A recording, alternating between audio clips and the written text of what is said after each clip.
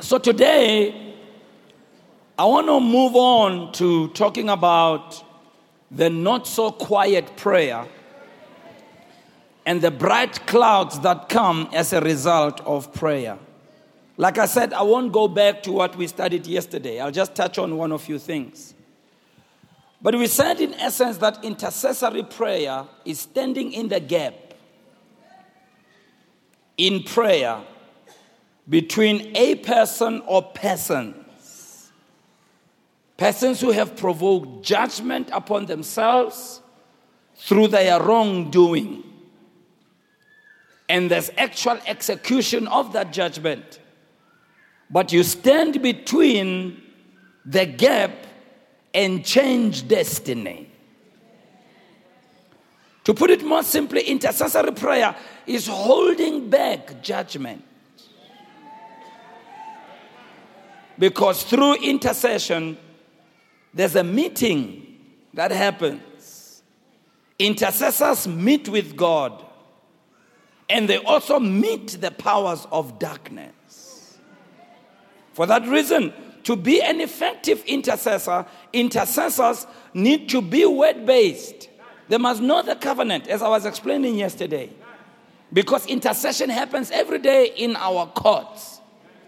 If you go there and you're arguing out the case of your client, the judge doesn't care how emotional you are. All he cares about is, will you make a convincing case based on current law? And the Bible calls God the judge of the earth.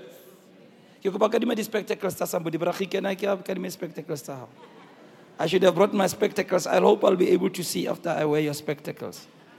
So when you are standing there, imagine yourself in the court, making a case for your client. Nah? But you are one of those lawyers who's very emotional and you don't have the facts. You don't know the law. You don't know anything, but you are busy making noise like you do when you pray. Come on now, am I talking to somebody in the house? You know what the judge is going to do? The judge is going to look at you like this. And they was going to say to you, counselor, would you please behave yourself? I can almost imagine God looking at some of you from heaven going, counselor, will you please behave yourself?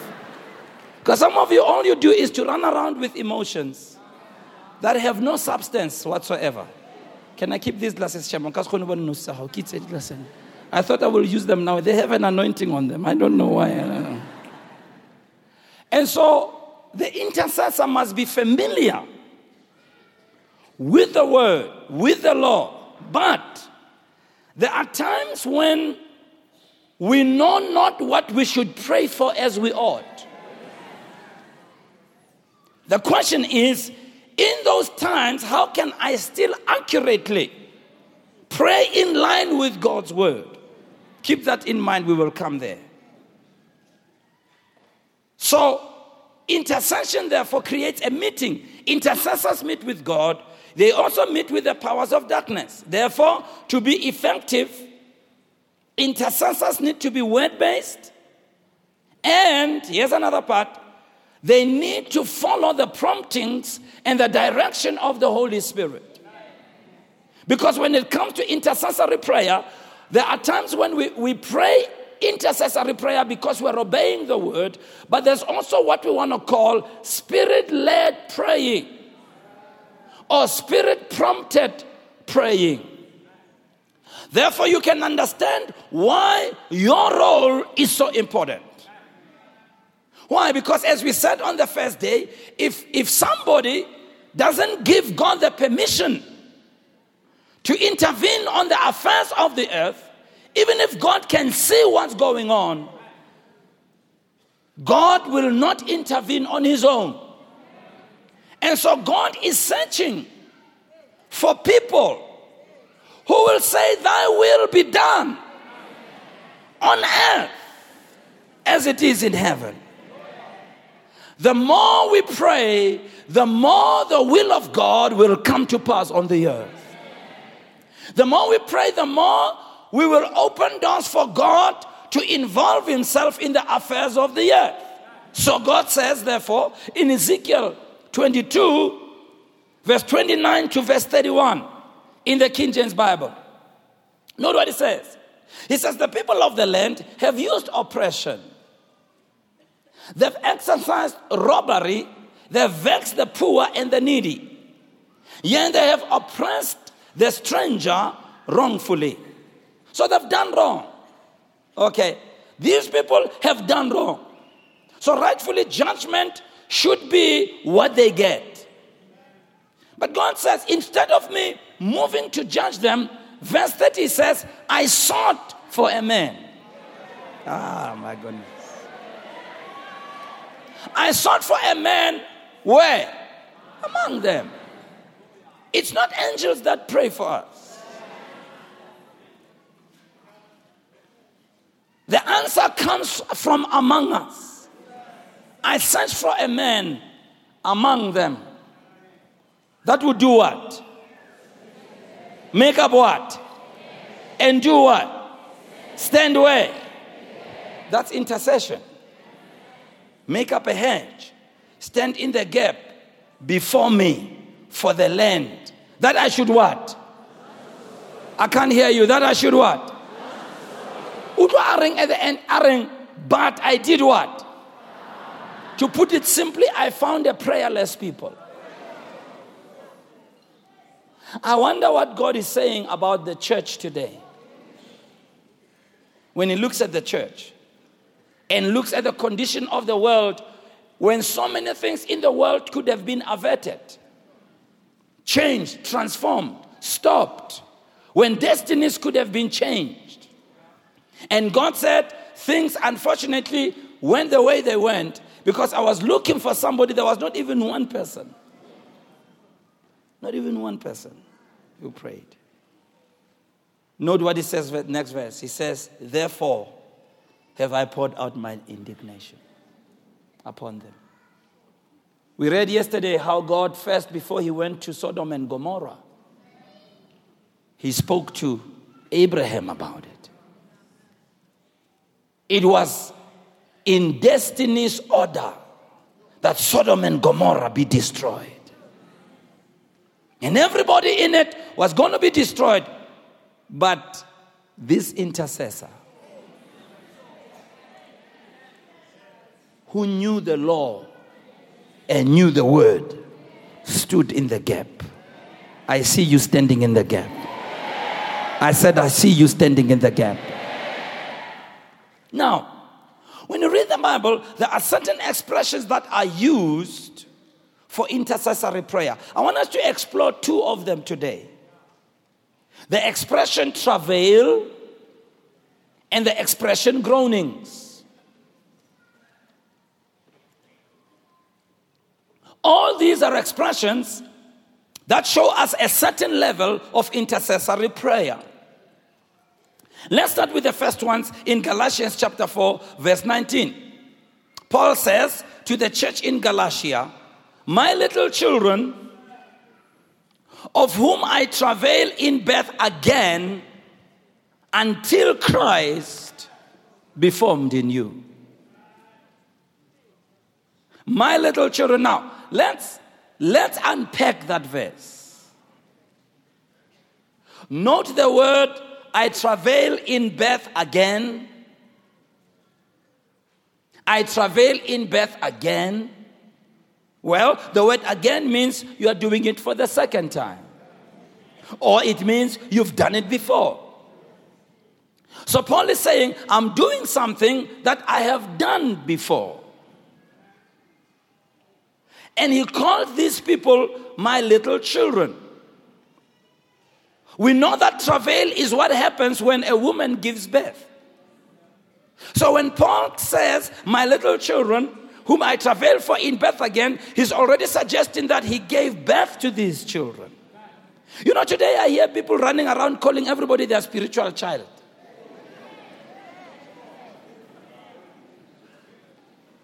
But really, strictly speaking, your spiritual child is one, first of all, that you gave birth to. Spiritually speaking, of course. You gave birth to them, first of all, by praying them into God's kingdom, or by leading them to Christ to get saved. They're your spiritual child. So Paul is saying to these Christians in Galatia, even before you got born again, it's me who travailed for you in intercessory prayer. But then he says, I haven't stopped doing so. I am still travailing for you, and I'll only stop when Christ is formed in you. Very interesting. Let me show you the mistake we made. We bring children into the world and we don't take care of them until a certain point. Paul is saying, even after you are born again, I am still travailing in birth for you, and I'll only stop when you have reached a certain point. The expression of Christ being formed in you literally means until your outward expression of life is consistent with the inward change that God has brought. Now we know when we get born spiritually and we are new Christians and young Christians, though we are truly born again on the inside, there are still certain behaviors that we have. There are times when what we do outwardly really doesn't show that something has happened on the inside. You find that you're really born again, but you're still smoking. Look at your neighbor and say, Shaba Yaba, why Otuts? Why Otuts? You are still born again, but you are still shaking up. Look at your neighbor and say, another Shabaya. You are still born again, but you are still backdoing. You are born again, but note, the goal is to bring you to a state where you are fully transformed. Now watch. When a child is born, on day one, they are a complete human being. That's why we're slowing down. When a child is born on day one, they are a complete human being. In other words, throughout their life, there's nothing extra that you're going to add from the outside to them to complete their humanness. I labata tonight. Wait till labata. You are cold. You are cold as ice.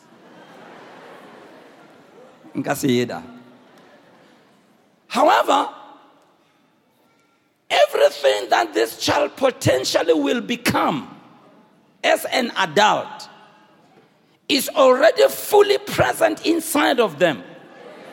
It's only waiting for one thing: proper nourishment and care. That's all. If this child is cared for fully, even when a time of puberty comes, the child is already pre-programmed. Their body is already pre-programmed that when the time of puberty comes, they will change from being a child to being an adult. It's inside of them.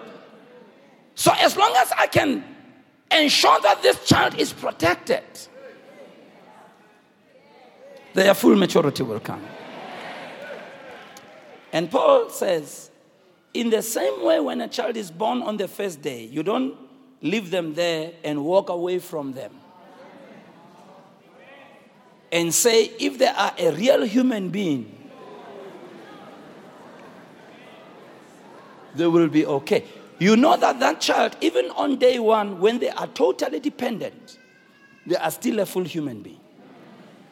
So you must nurture and care for them until they get to a point they are fully formed.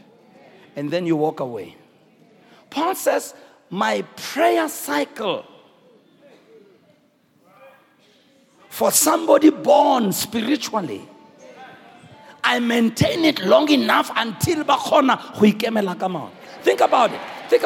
Think about the many people who got born again in this church and we never took care of them. Yeah. So we say so-and-so was born again, but a year later, no, Hagasa Hambi son. I think if we were to talk to God about it, God would say, you are guilty. You didn't travail in birth. But Ruth, if I may say something to you that I have done for years, I'm always praying for these children in my prayer time. Or the children don't want to give me a hand. You don't want to give me a hand. Keep every member of yours on a prayer list in Mfundisi Gerald. Uba kongelela hosi. Until Christ. In fact, in our church, it's not that I can't do it publicly. There are specific people that I know, I put them up for prayer for certain things in their lives to develop, and they did develop. Many of our leaders here, that's all I did. Hey, your clapping is very half-hearted tonight. It's not flowing. So Paul says, I'm travailing in birth. Note in the NIV it reads, my dear children, for whom I am again in the pains of childbirth. So the Holy Spirit uses the physical phenomenon of childbirth to describe a spiritual happening or a spiritual truth. The comparison is really not meant to be literal or exist. The emphasis is meant to be on the spiritual power released to give birth spiritually. To give birth spiritually and to bring people to a full spiritual growth, it needs spiritual power. Which means this, if you want to see more people saved, the more we travail, the more there will be people saved. In the same way, if we don't have women getting pregnant and giving birth, we're not going to have people come into this world. So this kind of prayer, you can easily call it the birthing prayer. It's that kind of prayer that births things. Know this, Pastor. We are, I know it's not a good English word, the birthers for God. Not birth, our birther, but the ones who give birth. Every time you read about us, the Bible calls us the bride. And he's the groom. And we're not a bride by mistake. We are not called a she by mistake. We are not called woman by mistake. Because we are the ones who bring forth.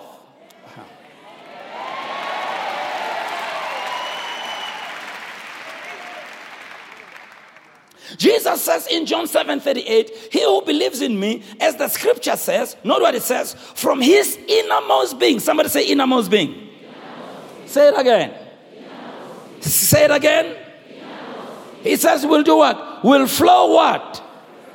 Rivers of what? That word innermost being in the Greek is spelled Koilia. Koilia. So Jesus says from your innermost being. And that word Koilia means womb.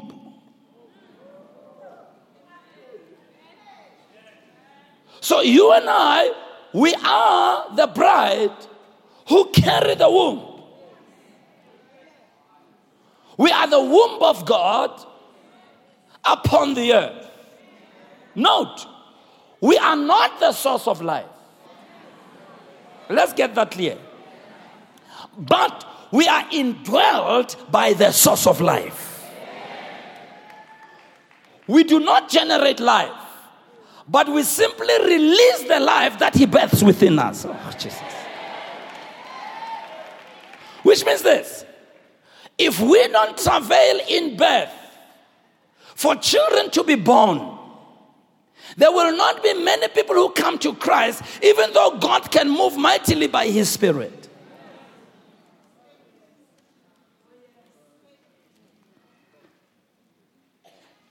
One preacher talks about a certain church that he used to visit.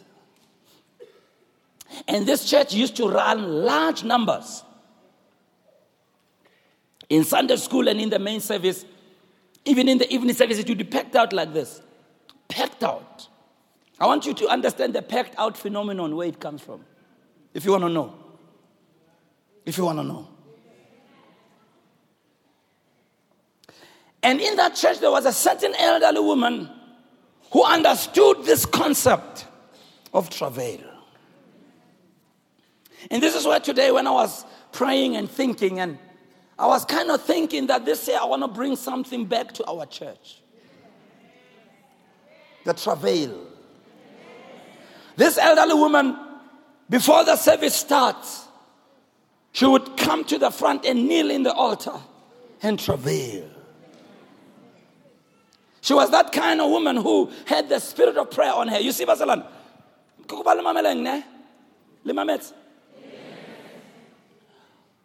All of us, there are things that we must do. We must pray, we must evangelize, we must do all that. However, in all these disciplines, every one of us is more inclined to one more than the other. Are you hearing what I'm saying to you? The same with prayer. We all pray, but there are people who are more inclined to being prayer people. If they were to choose the department, they would become intercessors. They are more inclined because you have that spirit on you. Now, like I said yesterday, Lelata fella has a till he gets our profit.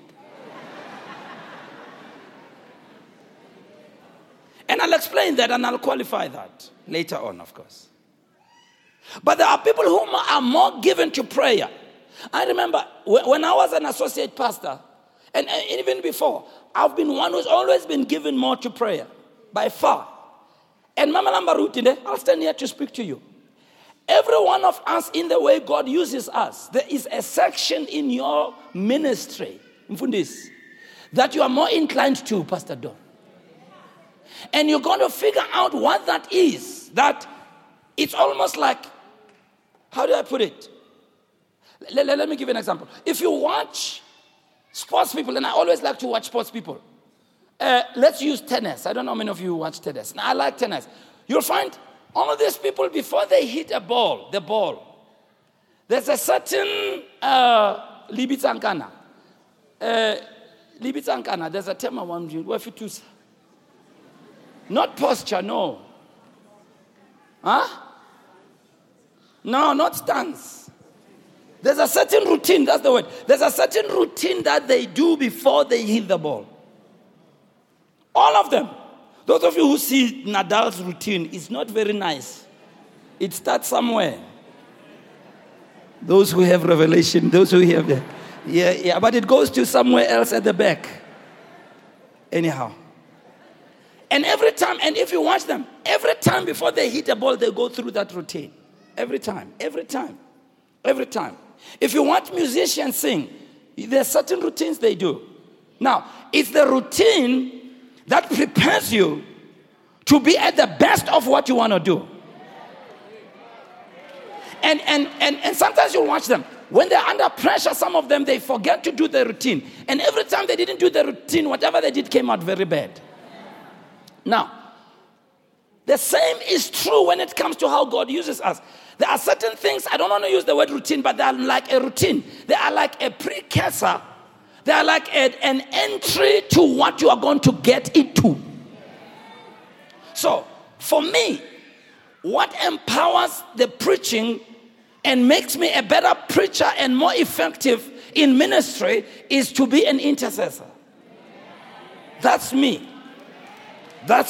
So very often when I stand here and say there's somebody here who has this and this has happened, whatever, I've already seen that in my prayer time. Sometimes it is so strong that I know for sure where the person will be sitting. So watch this. If I don't do that routine, then when I get up here, I function at 50% capacity. So in this church, there are some of you who are more given to prayer. Mara, you are not praying. You should be the people who come to church earlier and fall on your faces and pray before the service starts, instead of being on WhatsApp.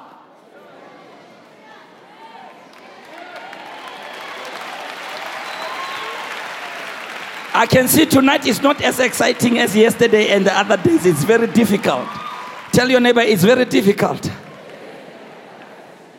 So this woman, she was that kind. Before the service, she would be here in the altar praying. And with time, that church got a new pastor. This new pastor, who was uninitiated and ignorant of spiritual things. One day as he came, he found this old woman praying there. And he said to her, "We're not going to have that around here. You stop that." And she stopped. And then this preacher, who used to be a regular guest, he says, then I went to the church. He didn't know what had happened. He said, when I got there, the numbers had dropped drastically. And even when I made the altar call, nobody answered the altar call. You see people come here, Barcelona. It's not, oh. There's a lot of travailing that has been happening. Yeah. So he says, after the service, he asked one of the elders, says, what happened? And one of the elders says, well, the pastor told the old woman so and so, and he used to know him. He told her, we're not going to have that nonsense around here. So they didn't have that nonsense around there, and neither did they have any birthing around there. Yeah. And I worry when people don't understand what generates the move of God. I'm telling you, Basalan. I told you about the secret plate yesterday or day before yesterday. These are the things that generates. You see numbers, you see people come. You think it's because of our brilliant advertising. There's none of that. That where you are, you felt something prompting you to come. It's because somebody. Oh, somebody give the Lord a hand in the house. Somebody has talked to God about you. And God starts moving on your life. No. I learned this 1979. I will never forget it. We used to pray at a church Yamuruti Zuma, And I'm sorry, Bazalna, Ike Zuma, yes. Hey, Maraluna. Just look at your neighbor and say, now what's wrong? What wrong did the brother say? I didn't say anything wrong.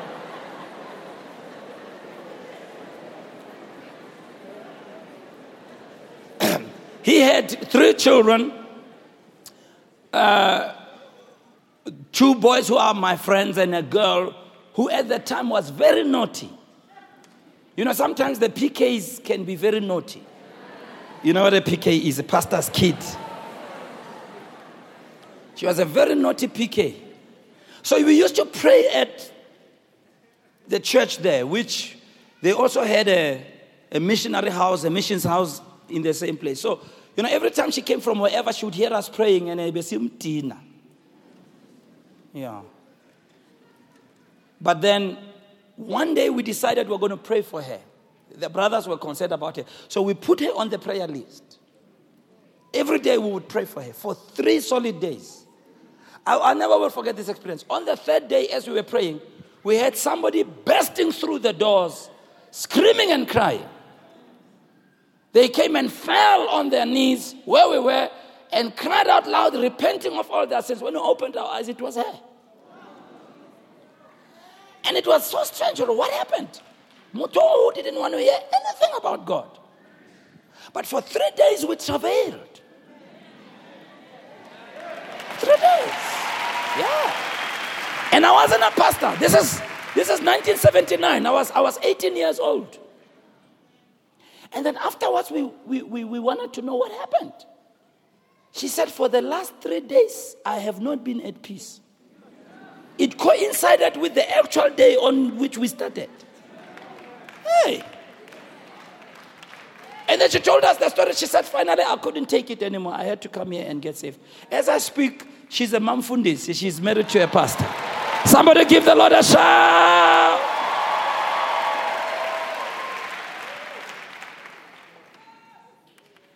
One of the things I wish we can have back is that before every service we can have people traveling.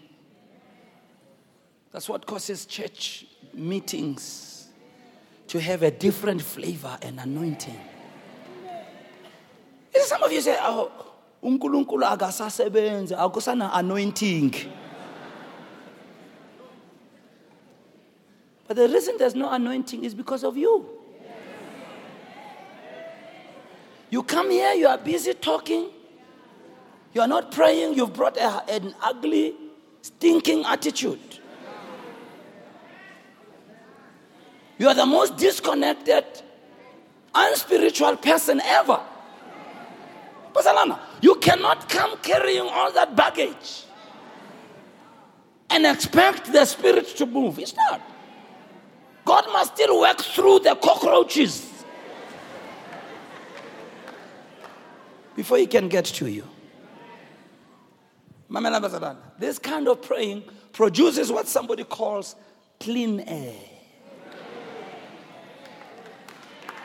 We preach. Preachers will know this. Preachers will know this. Every church you go to has a certain type of atmosphere. And there's nothing worse as preaching in a church that has polluted spiritual atmosphere. Oh. Even if you could be anointed, it's like your words hit a wall and come back to you. It's like these people are surrounded by a wall that cannot be penetrated by anything. No matter how much you're anointed, they still will not. And unfortunately, they are not even in the same wavelength as you. They're like a cell phone that's in a dead spot zone. No connection. So even when you're preaching, even when you are releasing something powerful, they're just sitting. They don't even see. They're just in a different zone. How many of you are sitting next to somebody who's in a different zone?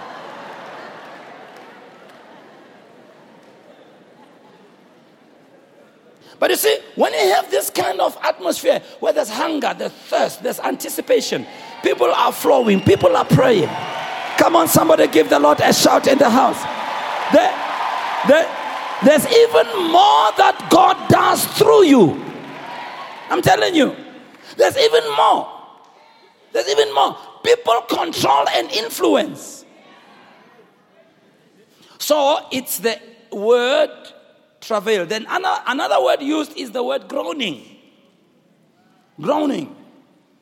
I'm explaining these words. Remember, we're talking about the not so quiet praying.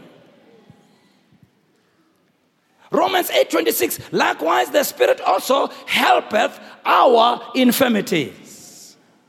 For we know not what we should pray for as we ought. But the Spirit Himself maketh intercession for us with what? I can hear you with what? I can hear you with what? Groanings which? Groanings which? Let's break it down for you. P.C. Nelson, a Greek scholar, when he commented on this verse, brought about what many scholars don't bring. He says when you read this really literally, that passage should read, but the Spirit Himself makes intercession for us with groanings which cannot be uttered in articulate speech. Articulate speech is your regular, normal kind of speech. Articulate speech is your learned language that you use every time you learn it. You can call it from memory. So P.C. Nelson says, this verse already tells us when we pray this kind of praying, where we are groaning, it will not be coming out in a language that we have learned. Then you remember Acts chapter 2. The Bible says, and they were all filled with the Spirit, and they spoke in other tongues as the Spirit gave them utterance. That's the King James. But one translation says, and I love it, the one translation says, and they spoke in other languages as the Spirit supplied the words that come next. Yeah. As the Spirit supplied the words that come next. Which means this verse already gives us an understanding that these groanings that are being referred to, they come out in a language different to your learned language. In short, when you pray in other tongues, this kind of praying, the Holy Spirit will lead you to pray in these groanings, and these groanings come out in a language that you haven't learned before. But the language is supplied by the Spirit, and the activity of the praying is initiated by the Spirit. Oh, Jesus. Tonight, are you here tonight? So this verse tells us when we pray in these groanings, your regular kind of speech is not involved. So this speaks of when we pray in other tongues. Note, these groanings escape our lips as the Holy Spirit is helping us to pray for things that we don't know how to pray for as we ought. Normally with prayer, God tells us to pray and we take the initiative to pray. In this instance, it is the Spirit that initiates the praying. All of a sudden, you feel like praying. All of a sudden, you have a burden to pray. All of a sudden, there's something that's bubbling up in your innermost being, in your womb. And please, when that happens, don't postpone. Don't say no. Get involved. Because there is somebody's life that's hanging on the balance. And God wants you to change somebody's destiny. Usually when we start praying on our own accord, very often, as you realize, somebody was asking me, one of our pastors, yesterday, he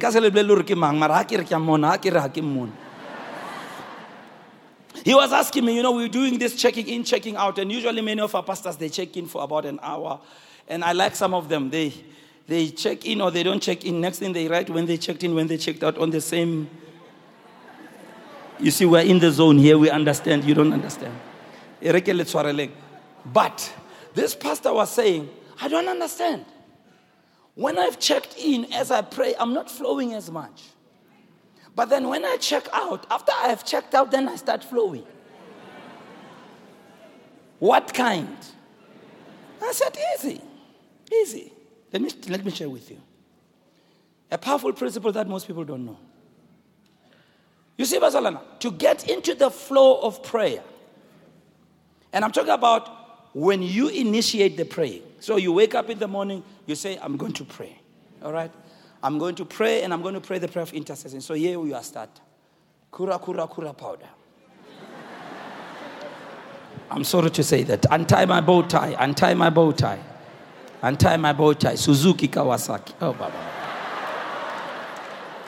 How many of you have realized, as you are praying like that, and maybe I shouldn't do that. As you are praying like that, very often, it's almost like there's a lot of effort you must put. Huh? You are praying, Mara. You are not flowing. And then you pray, and then you think, probably I've been praying for 15 minutes. And then how Sheba?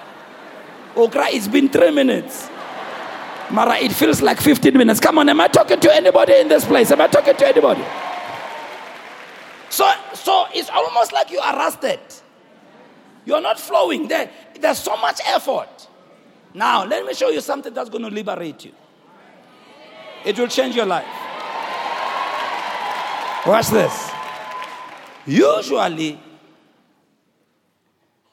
that rusty flow, you struggle with your flesh. But after 1 hour, your spirit kicks in. Mamelang, what you never understood. Jesus says to his disciples, when he was at the Garden of Gethsemane, guys, you couldn't even pray for 1 hour. Because 1 hour can warm up. Now the Armenians are. Because some of you warm up early. It's a good warm up. Come on, I don't know why I'm standing this side. I feel like there's no warm-up in this area here. You know, Zalana, when we learned this, I learned it in 1979, but I remember 1980 when we were at Bible school with Pastor Kenneth Makop. We decided that every day we're going to pray for 4 hours. Yeah, every day. Monday to Friday, usually, maybe, let me say. 4 hours. And I tell you, that first hour is your most difficult. Good enough? You have to pray from discipline, not because you feel like praying. That first hour, I don't know how many times. But there's something about going beyond 1 hour that your spirit kicks in. And then you start getting into a flow. Your spirit comes to the ascendancy. And your body quietens down. See, the biggest problem with us is that our physical body is chacharach. Can I say chacharach in church? And our physical body is constantly talking to us. And your biggest hindrance to spirituality is not the devil, it's your physical body. Mamela. This is why fasting is important. Because when you fast, you weaken the chacharach guy. You don't give him food. You don't give him. So over a week. You see? And that's why gluttony, overeating, is the greatest enemy to your spirituality. And that's why physical sins will keep you away from spirituality, because when you easily yield to temptation, it means you quickly obey what your body tells you instead of what your spirit tells you. Paul says to the church in Corinth, he says, when I spoke unto you, I couldn't speak unto you as unto spiritual, but as unto carnal. The word carnal, when you read in the Hebrew, it means body ruled. Literally, it means meat. You are ruled by your flesh. In other words, a carnal person is a person who quickly does what their flesh tells them instead of what their spirit tells them. Being spiritually matured is when you respond to what your spirit tells you. Or even when your flesh is shouting, you zing-zong the flesh. That's why Galatians 5 says, walk in the spirit. What does it mean? He says, yield to the promptings of the spirit. Intentionally obey your spirit. He says, if you walk in the spirit, you will not fulfill the lusts of the flesh. In other words, you are starving the flesh because the flesh is lusting, is hungering. The flesh wants you to curse. The flesh wants you not to go to church. You mustn't pray. You must overeat. You must involve yourself in sin. The flesh wants you to have strife and fight. But your spirit all the time is saying, don't do it. So when you are spiritual, you yield to your spirit. So the biggest problem with prayer is that when we start praying, when we initiate the praying, you find already, that hour. Hey. So if you were wise, you would try to go a little bit over 1 hour. I suggest some of you try that. Just try to go a little bit over. Struggle for an hour. But fita hour hanyane fel. And you get what I've heard people call, in boxing, they call it a second win. The second win is, you watch boxing, and this one guy is been beaten. And as the rounds go, you see they get tired. And all of a sudden, this guy who's been beaten, all of a sudden, he seems to get energy from nowhere. And he starts bouncing around, and it's like there's a second something that just came over him. And through that second win, he wins the fight. That's how you're going to win the fight, through your second win. I see you being a second win Christian. Can I hear an amen in the house? Yeah. So, this kind of praying of groanings, in this instance, it's not you initiating the praying. It's the Holy Spirit who initiates the praying. Where you have this sense to pray. And as you pray, these groanings which escape your lips, they come out in groanings, they come out in travailing, they come out in crying. And very often, it's very difficult to do it silently. That's why I call it the not so quiet praying. A word of advice. Please don't do this kind of praying in front of people who are not initiated in spiritual things.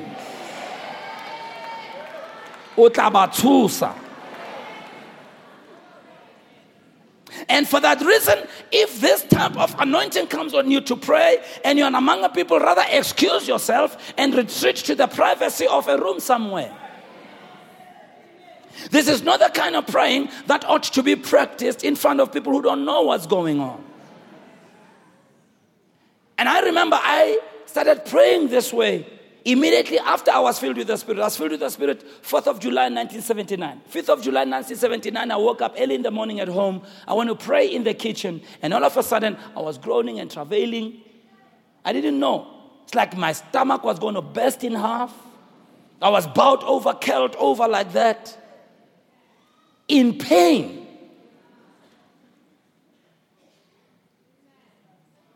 That's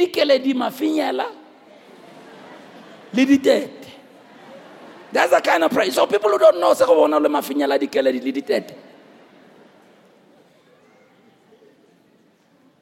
and funny enough, I remember starting to pray. And when I said amen, I thought I had been praying for 15 minutes. And then I realized I had been praying for an hour. First time I prayed for an hour and it felt like 15 minutes. Because you are carried. I see you being carried. I said, I see you being carried. Interesting. When the Spirit comes on you to pray this way, is because He's getting you to pray for things that you don't know. Sometimes He will reveal it to you. Sometimes He won't. And if I may ask, you don't need to ask God what it was about. When I just pray and no trader. Let me give you 2 illustrations. This was really great. I went and preached Magagula. What's the name of the area? Mbalenhle Secunda. This is 3 years ago. No, it was in Obrachi. Yes. There were 3 of us. So I've got testimonies. Labanza. Bless you. Usually after I preach Kombalentle, I like to just leave almost immediately because it's far. But in many places when you go and preach, they always give you food afterwards. Sure. So I ate that day, but for some reason, I just had this sense to stay longer. Just stay longer. I didn't know why. So finally, we got into the car, we drove. As we got to a certain spot, we saw just blue lights and red lights, and it was obvious something massive had happened. But funny, long before we got there, I got a phone call from one of our church members. And the church member says, Bishop, I'm sorry to phone you. I had to ask for your phone number from Kaika. It was a long story. I just wanted to know if everything is fine. So I said, yeah, everything's fine. After that, Ntatem Konto gets a phone call from somebody in their cell group. These are two different. And the person asked the same question. So, I never connected those 2 calls. Until we got to that spot. And we found out there had been a terrible accident there. Very terrible accident. And lives had been lost. And when I calculated, had we left immediately, when I calculated the amount of time-wise, we were located in exactly that same spot at the time the accident happened. So after we passed through, when there's an accident, there's a delay. After we passed through, I thought, Nix, let me call this church member, give him moods. So I found them, I said, I want to know, why did you ask me if I was okay? Then he says, no, at such and such a time. Exactly the time when we felt like staying. We just got this thing. It wasn't just them, it was other people. So here's the point. When God initiates, don't delay. Are you there, Basalan? You may be saving a life. One minister tells a story. He was preaching out of town in another city. And it was after the service, and he was having fellowship with the pastor in the pastor's house. And this pastor had 3 daughters. They were all married. The sons-in-law were there, so they were just about to eat. And he said, all of a sudden, from nowhere, I had this thing to pray. You know what? That's the nice thing about being sensitive to the Spirit. I feel sorry for people who rule out spiritual things. I'm telling you, there's things, Mazalana. Are you aware as we're sitting here, there's things that are happening in the Spirit? I tell you. And it's the spirit world that gives birth to the natural world. Yeah. So he said, all of a sudden, I had this burden to pray. So he said, because these people were Pentecostal people who would understand what I'm saying. You know, they were just about to eat. He said, look, before we eat, I just have this burden to pray. So this man called his daughters and their sons-in-law. They all knelt. And this is how his words. He says, by the time my knees hit the floor, I was in the Spirit. That's what happens when there's this push. You don't have to warm up. Yeah, but by the time you're gone. He says, I prayed and cried. And I was shouting, lost, lost, lost, lost. Because sometimes you feel lost. Particularly when you're praying for somebody who's lost spiritually. You take on their condition. He says, I did that for about 45 minutes. And at the end of the 45 minutes, he said, I saw a vision. I saw a man come into the service. I heard myself preaching. I saw myself kneel over the pulpit and call that man to the front and say, sir, you're about 70 years old. Secondly, you have been diagnosed with an incurable disease. Thirdly, you have 1 foot in hell and 1 foot on earth. Fourthly, you grew up not believing in God. And I called him to come and get saved. So he said, when I went to the service, I just waited for the opportunity to just act it out. Yeah. It's already done in the Spirit. Am I giving you difficult stuff tonight? This is easy stuff. So he says, after he prayed, they were all interested to know Roboni. He says, I told them what I had seen. I told them about this man. I even told them how he would be dressed and everything. And certainly when the service started, the man said exactly where he said he would sit. He was dressed exactly like he described it. He says, I preached, and when the anointing came on me, I kneeled over, leaned over, and I said, there's a man here, yana. You say over there. And the man came to the front. Now here's the interesting story. The man got saved. And he says, after the man got saved, he hugged me. After the service, this is what this man says. This man says, I've never been to church in my life. Not once. I'm a business person, and I had come in this part of town, which is far from where I stay, on business. So I didn't have anything to do tonight, and for some reason I just decided in Jane. Somebody give the Lord a shout in the house. I said, somebody give the Lord a shout. And he said, when you spoke tonight, you said, there's a man who's 70 years old. I'm 70 years old. He said, when you say I have 1 foot in hell and 1 sleeping in, 1 foot on the earth and 1 sleeping in, I know what you're talking about. I've had 2 heart attacks. I survived the one, I survived the second, but the doctor says my heart is so weak that I could die. But not only that, I was raised in a home when they didn't believe in God.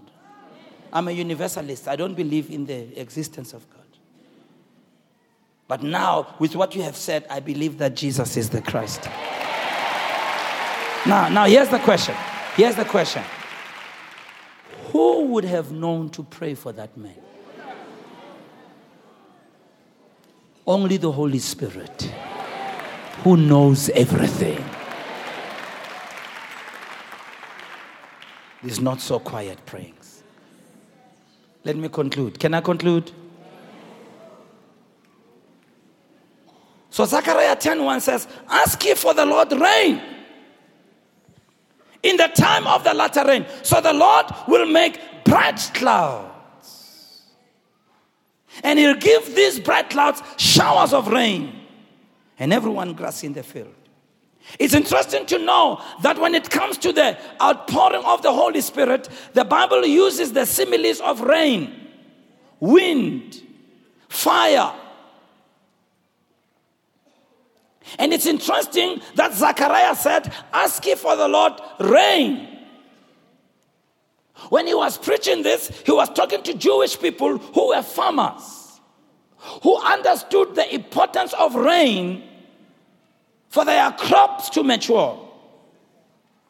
They would receive the early rain, spring rain, to prepare the soil and give moisture to the ground so that they can plant the seeds. And then they would receive the late rains that would bring the plants to maturity. But Zechariah said, when you ask the Lord, he will make bright clouds. In other words, this rain comes in direct response to your intercessory prayer. No prayer, no rain. No prayer, no bright clouds. Watch. God makes bright clouds.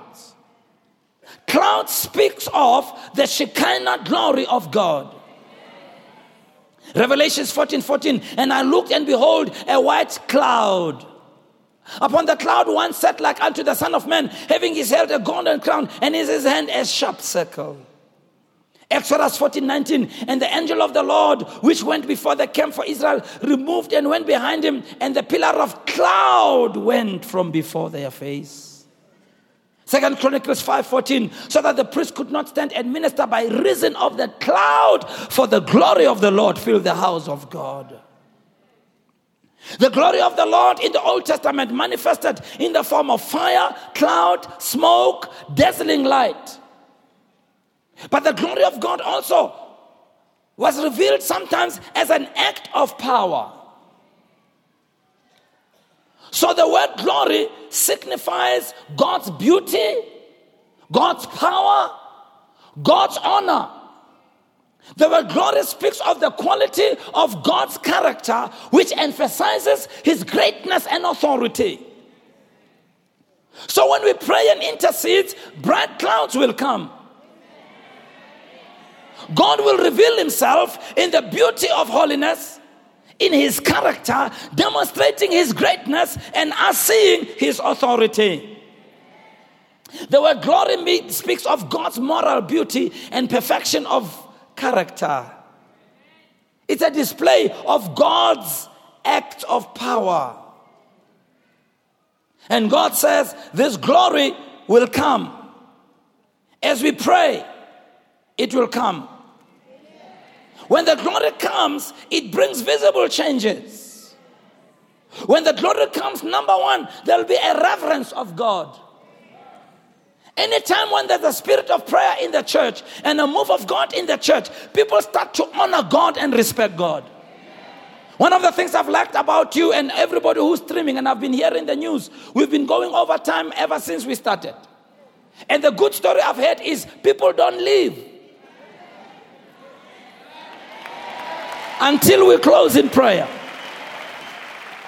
I've preached in many places where people are so timed up that if you dare go 1 minute over, they just stand up and walk away.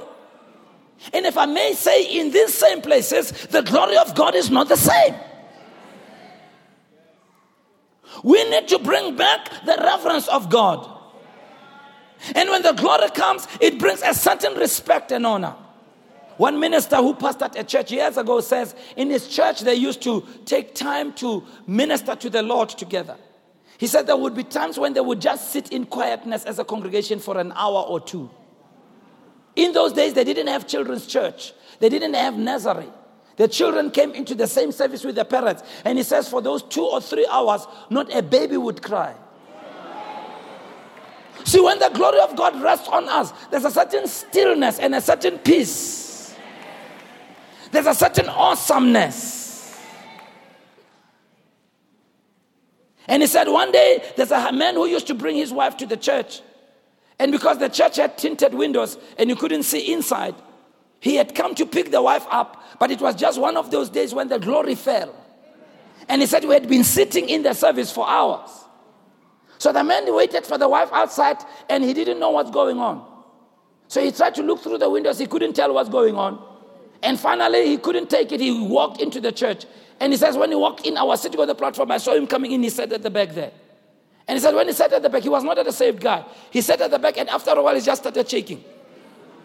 Just started shaking. Shaking. Shaking. And he looked around. And you see, the presence of God, people may not understand what it is.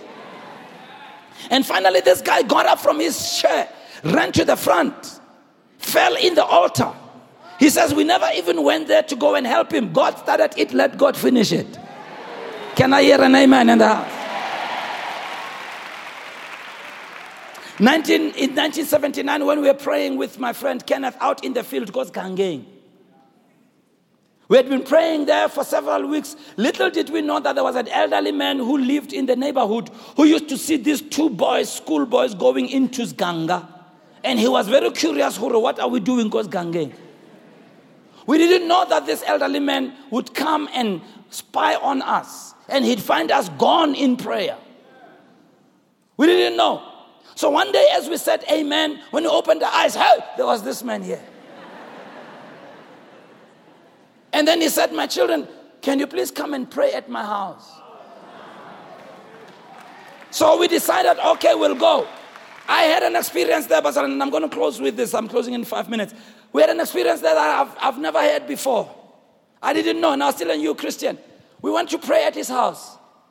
And I'll never forget, all of a sudden as we prayed, the glory fell. The glory fell. And as the glory fell, you know, it's those kinds of presence in the atmosphere where it's almost like there's somebody aiming more. You don't even want to open your eyes. Because it's almost like what the people who have experienced God feel like your flesh runs away from it. It's a kind of presence when you get into it. You speak like you speak like Isaiah and say, I am a man of unclean lips. Woe is me. Even if God doesn't say anything, you feel like you're unworthy.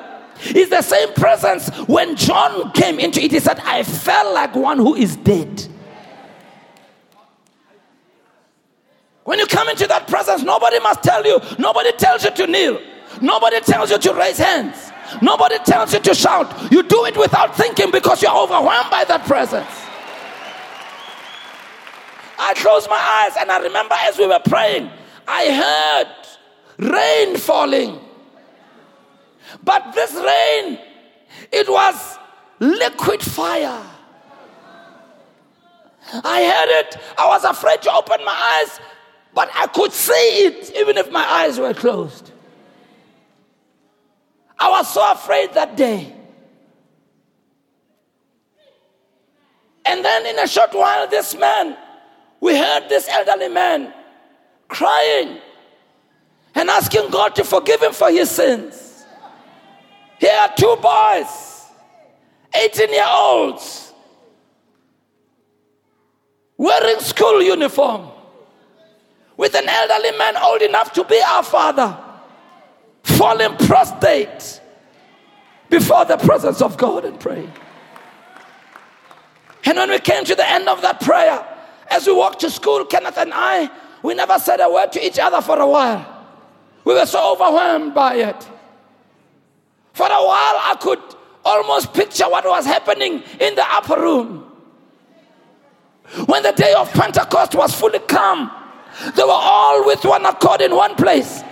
And suddenly there came a sound from heaven as of a rushing mighty wind, and it filled all the house where they were sitting. And there appeared upon them cloven tongues as out of fire, and it sat upon each one of them. And they were all filled with the Holy Spirit, and they spoke as the Spirit gave them utterance. I realized the glory and the bright clouds came upon us. And I remember, and I said to Kenneth, I said, Kenny, I don't know. As we were praying, I heard liquid rain falling. He looked at me and says, Musa, I heard the same. And I saw the same. Let me tell you, people, it's that presence that changes you. It's that presence that takes hold of you, that's greater than sin, greater than drugs.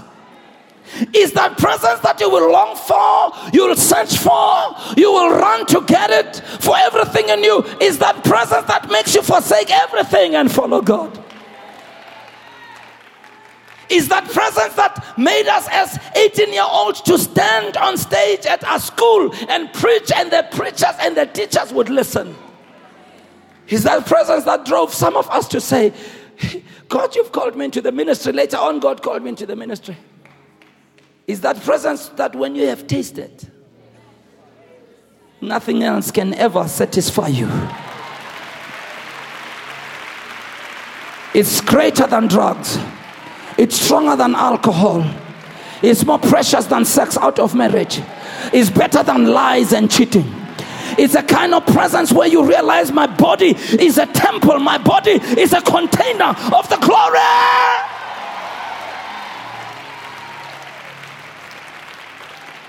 Is that presence that when you walk, people see it on you.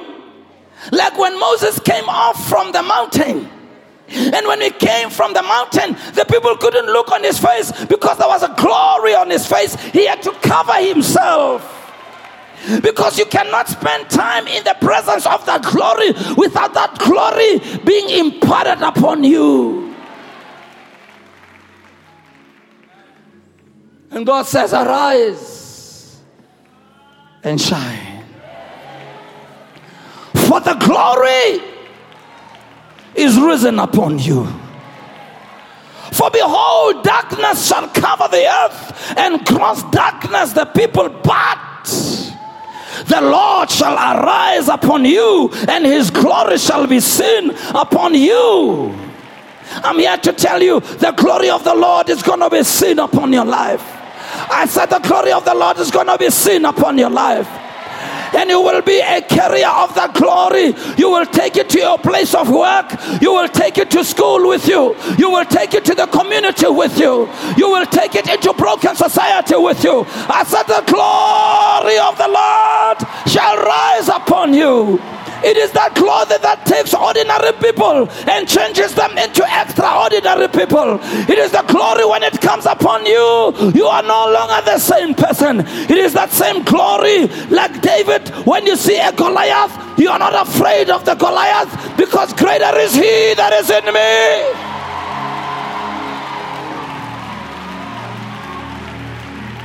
And I believe God is restoring. Restoring. I said restoring. Even now God is restoring. Even as I speak, the glory is here. Even as we sing and shout, the glory is here. I can sense the glory being distributed all over the place. Let me close, Barcelona.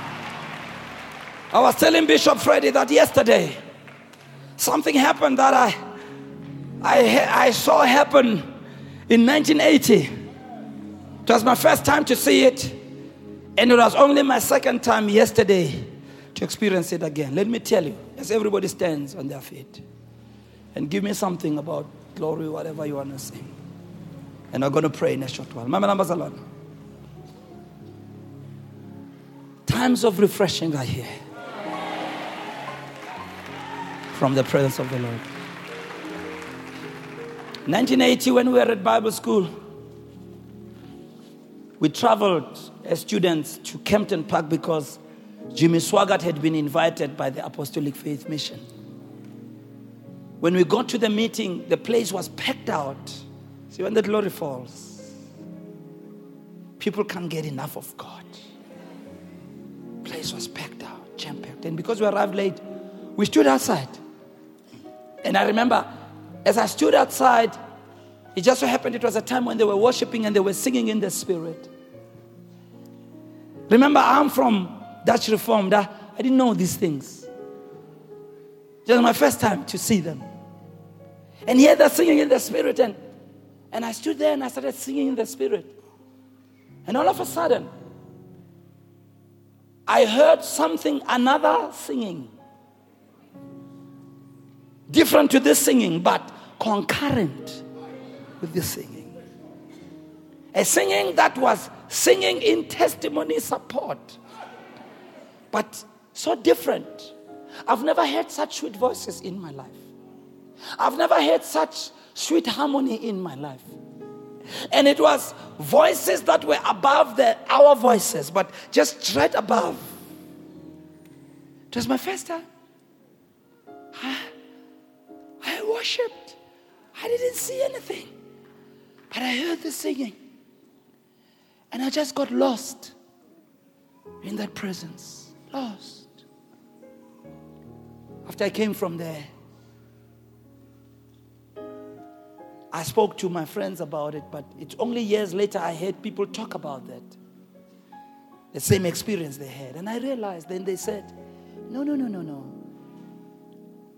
It's when the heavenlies join the earth.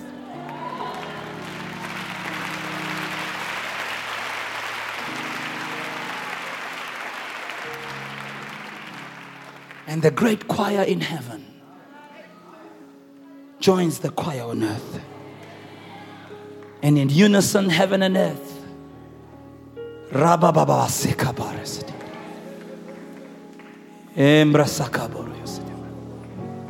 Heaven and earth in unison give glory.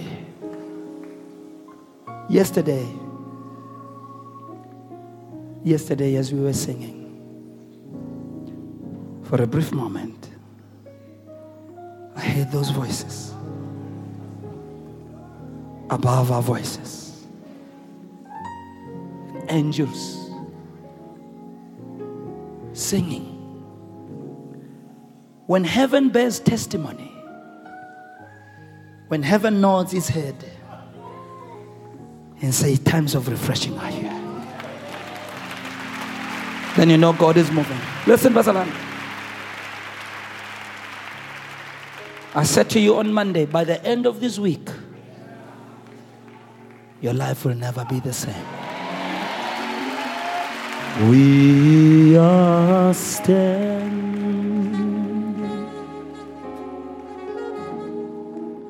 on